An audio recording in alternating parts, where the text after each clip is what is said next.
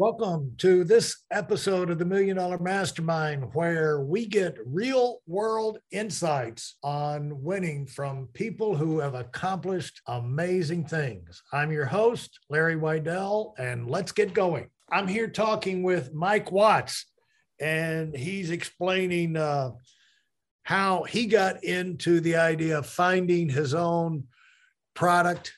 And eventually he's going to tell me how he wind up inventing his own product, probably. But, it gets inside, obviously it gets inside your system because you start, your mind goes off in a different tangent. And then a lot of times your mind will do what you challenge it to do. And we have all these reserves of creativity inside of us. They're never tapped, never turned on. It's almost like our brain knows that it'd be a waste to suggest anything to us because we're not going to do anything with it. But then once you start telling your mind, you're serious, let's start thinking about this stuff. Then all of a sudden they start shoving these ideas up to the surface. And then you learn how to evaluate them. And like you say, find a good product versus, the right price point, where you have universal need, and what makes a good and a bad product, and easy to manufacture, how to manufacture it. And then you start, there's a whole list of things that are involved in this, but you can get them in place pretty quick. And your mind will respond back to you if your mind knows you're serious. It's interesting how the body works. Like if you have a blockage in an organ or something like that, and the signal for that comes out of your brain. But if there's a blockage in there, the brain sends that pulse down there, and it's like nobody's doing anything with this. So then it stops, and that's when that organ can kind of start to die or whatever. It's just like nothing's going to happen, so we're not going to waste any energy sending signal down there anymore. And that's how therapists come in and reactivate areas of your body. And your brain is not going to waste energy if it finds you're not going to do anything with it. It's going to stop sending those signals. Right. And so most of us, when most of us start to learn, I think most of us could come up with some kind of idea, but we have it in our mind that we're no good at it. And I was just talking to my son about 15, 20 minutes ago, and we were talking about a mutual friend of ours. And she's one of the most she runs factories. I mean, she's a short young lady, but unassuming. But I mean, she's like a mastermind, and she's sent her into a factory. She's running factories and got all these people, hundreds of employees.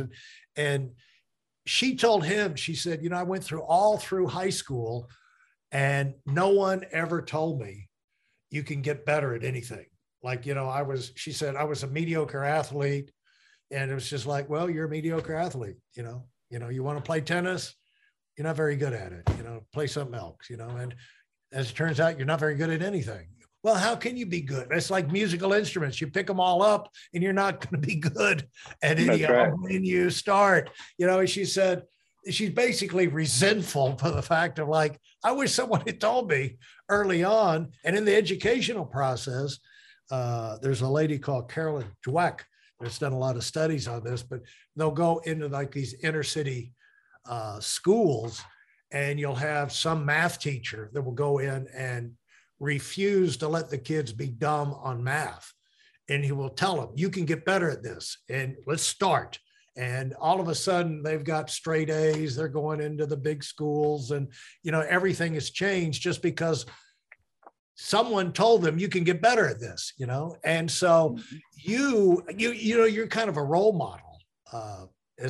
I see you as a role model on tapping into our brains, because you've said a lot of interesting things. Like you get married, you start to have kids, is like, we need to be a one income family. And the one income is not going to work if I'm working for somebody else. And we need to make a change. We need our own business. And then we need a business with an idea or product that's we can control. So we don't be putting, other people coming up with the same thing next week, as we move around.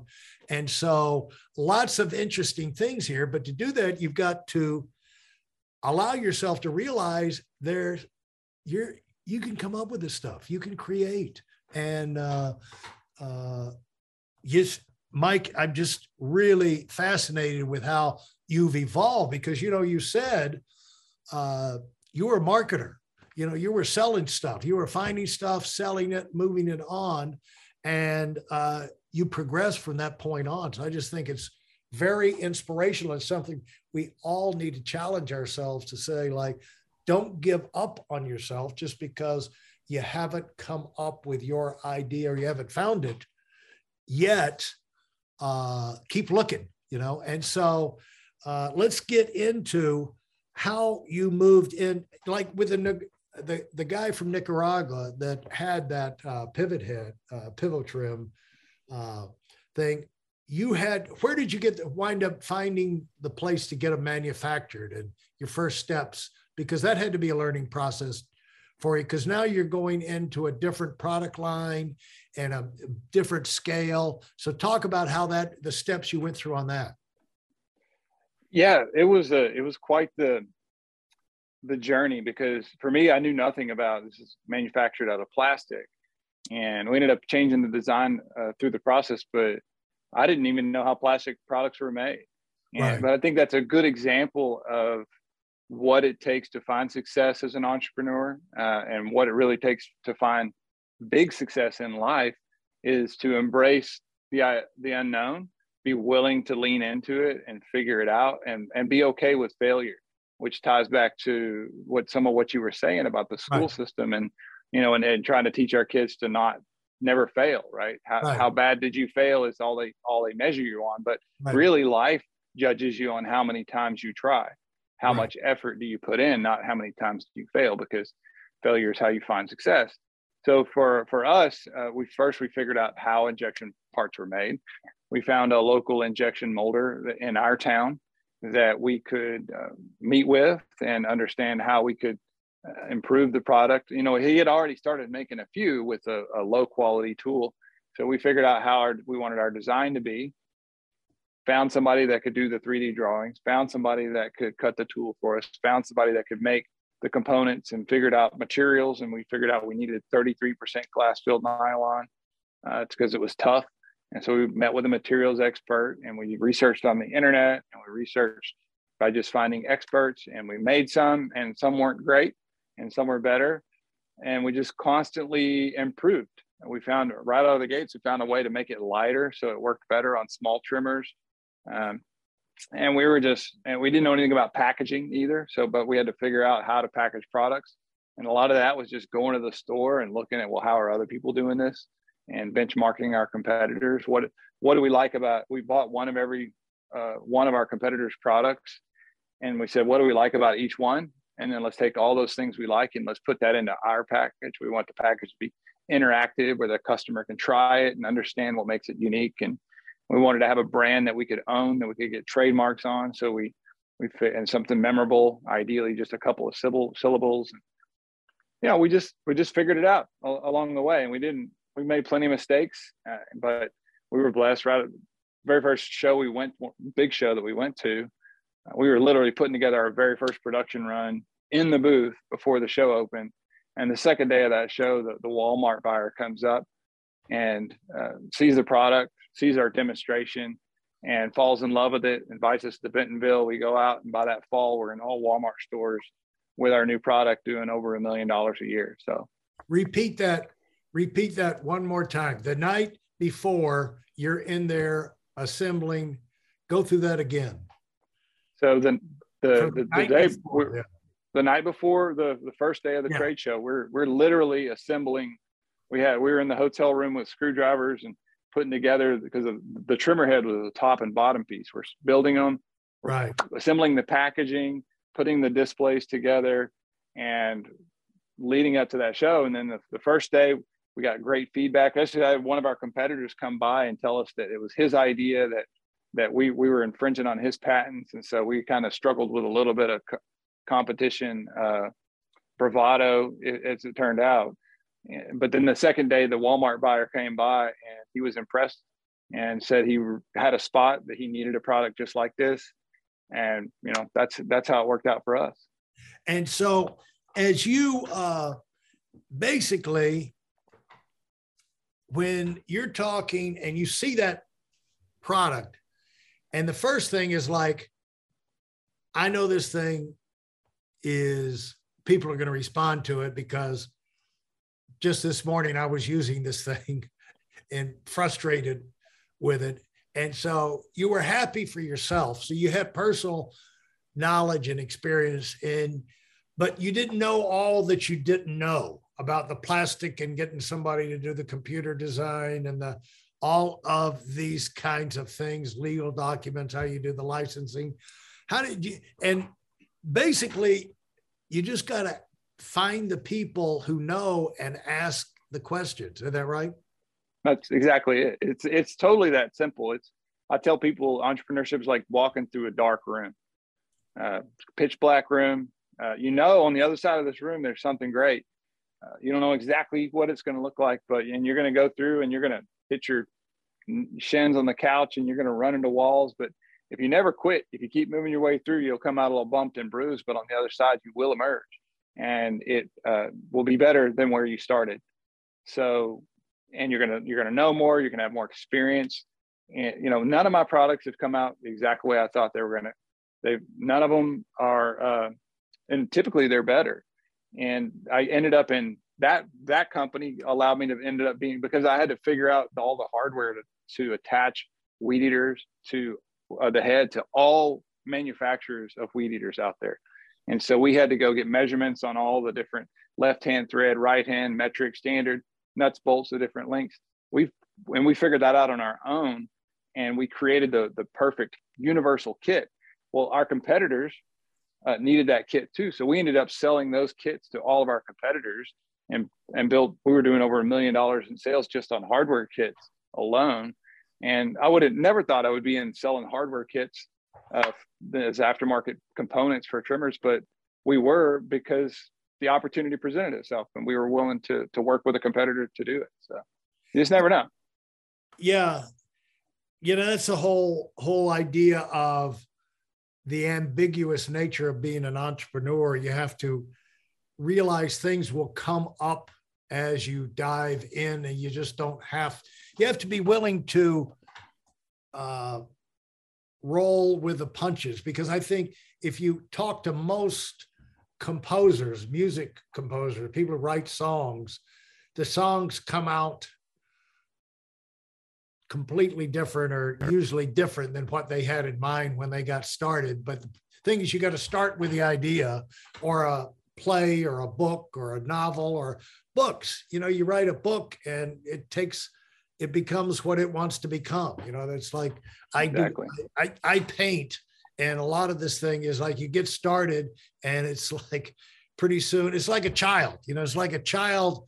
You could raise them when they're young and they don't know how to fight you and this and that, but pretty soon they start to exert their personality and their will on you, and then they start to become who they want to become. You can work with them, or you can have a fight on your hand every step of the day. How many kids do you have? I have 3. You got 3. Okay, so I'm preaching to the choir probably. You probably learned that lesson early on as a dad. Yeah, definitely so. And it's neat because, one of the things about entrepreneurship that is so amazing to us hasn't been getting $1 million, which, has done that plenty of times. It's not about the money, guys. It opens up lifestyle design. And for us, right in the room right behind me here, I've got my oldest son, Ethan, who was the one that was, the reason we decided to go to a one-income family. He's 22. He's the lead graphic designer in sales here. Really? Wow. I've got my 18-year-old daughter who runs our TikTok and Instagram and influencer accounts. My wife is marketing manager here. My dad takes care of the machines that we use to manufacture the Love Handle products. And so, every day I go to work, I get to be around my family. I get to give them opportunities to try new things and try out roles that they never would. And we travel to trade shows all over the world and get to experience that. And so it's just amazing to be able to build that by using entrepreneurship as the mechanism to create an amazing lifestyle. Absolutely exciting in terms of the unlimited and unpredictable opportunities that come to you when you're willing to make that plunge. And you still have to follow, you still have to make it work, but you're working towards something that when it does work, basically the lid can come off of your life in terms of potential. So we'll wrap up this segment with this. What's the main thing you learned from, and you had learned at this point about finding and inventing your own product, that you would pass on to other people that are at that first stage? My advice would be that most products cannot support an entire business on their own. So you need to be very selective. There's only so many minutes on the clock. So do be very selective about the products that you go all in on. But the training ground is also important. Don't be scared to try a new product or a new business idea, but don't assume that the very first one is going to be the one, because it probably won't. So don't spend all your resources on that. So just continue to keep trying new things. But when you find something fantastic, then you do need to go all in on it. Yeah, unbelievable insight. And at stages of your life, you'll go all in on different things, and there's a time to go all in, but you can go all in knowing this is a first step, but this is not going to be ultimately. It's like, it's interesting to hear Jeff Bezos say, Amazon's not going to be here forever. He said, I'm not so naive as to think Amazon's going to be here forever. It's like, well, you are thinking ahead, aren't you, Jeff? And so it's good to have that in your mind, that, we are on a spinning planet, and you can go all in on something. You have to go all in at some point to make something work, but you don't have to go all in for the rest of your life. Right. You can keep your eyes open for the next opportunities. Like you said, you made in the process of getting that product put together, you had a kit that you could sell to other people, and you wouldn't have done that if you hadn't had your antenna up for alternate income streams. So that's really powerful and valid advice, and exactly why I enjoy talking to people like yourself who've got the mileage of accomplishing things behind them, because you not only know the major points, the application of them. So thanks so much, Mike. And that was really, really good stuff. Awesome. Thanks, Larry. That wraps up this episode. Consider leaving a rating and review if you like what you heard. In addition, I have a free video for you, and it contains my best insights from 20 years of running my own business and also coaching $1 million earners. You'll find it at whiteelonwinning.com/webinar. Thanks for listening, and do it big.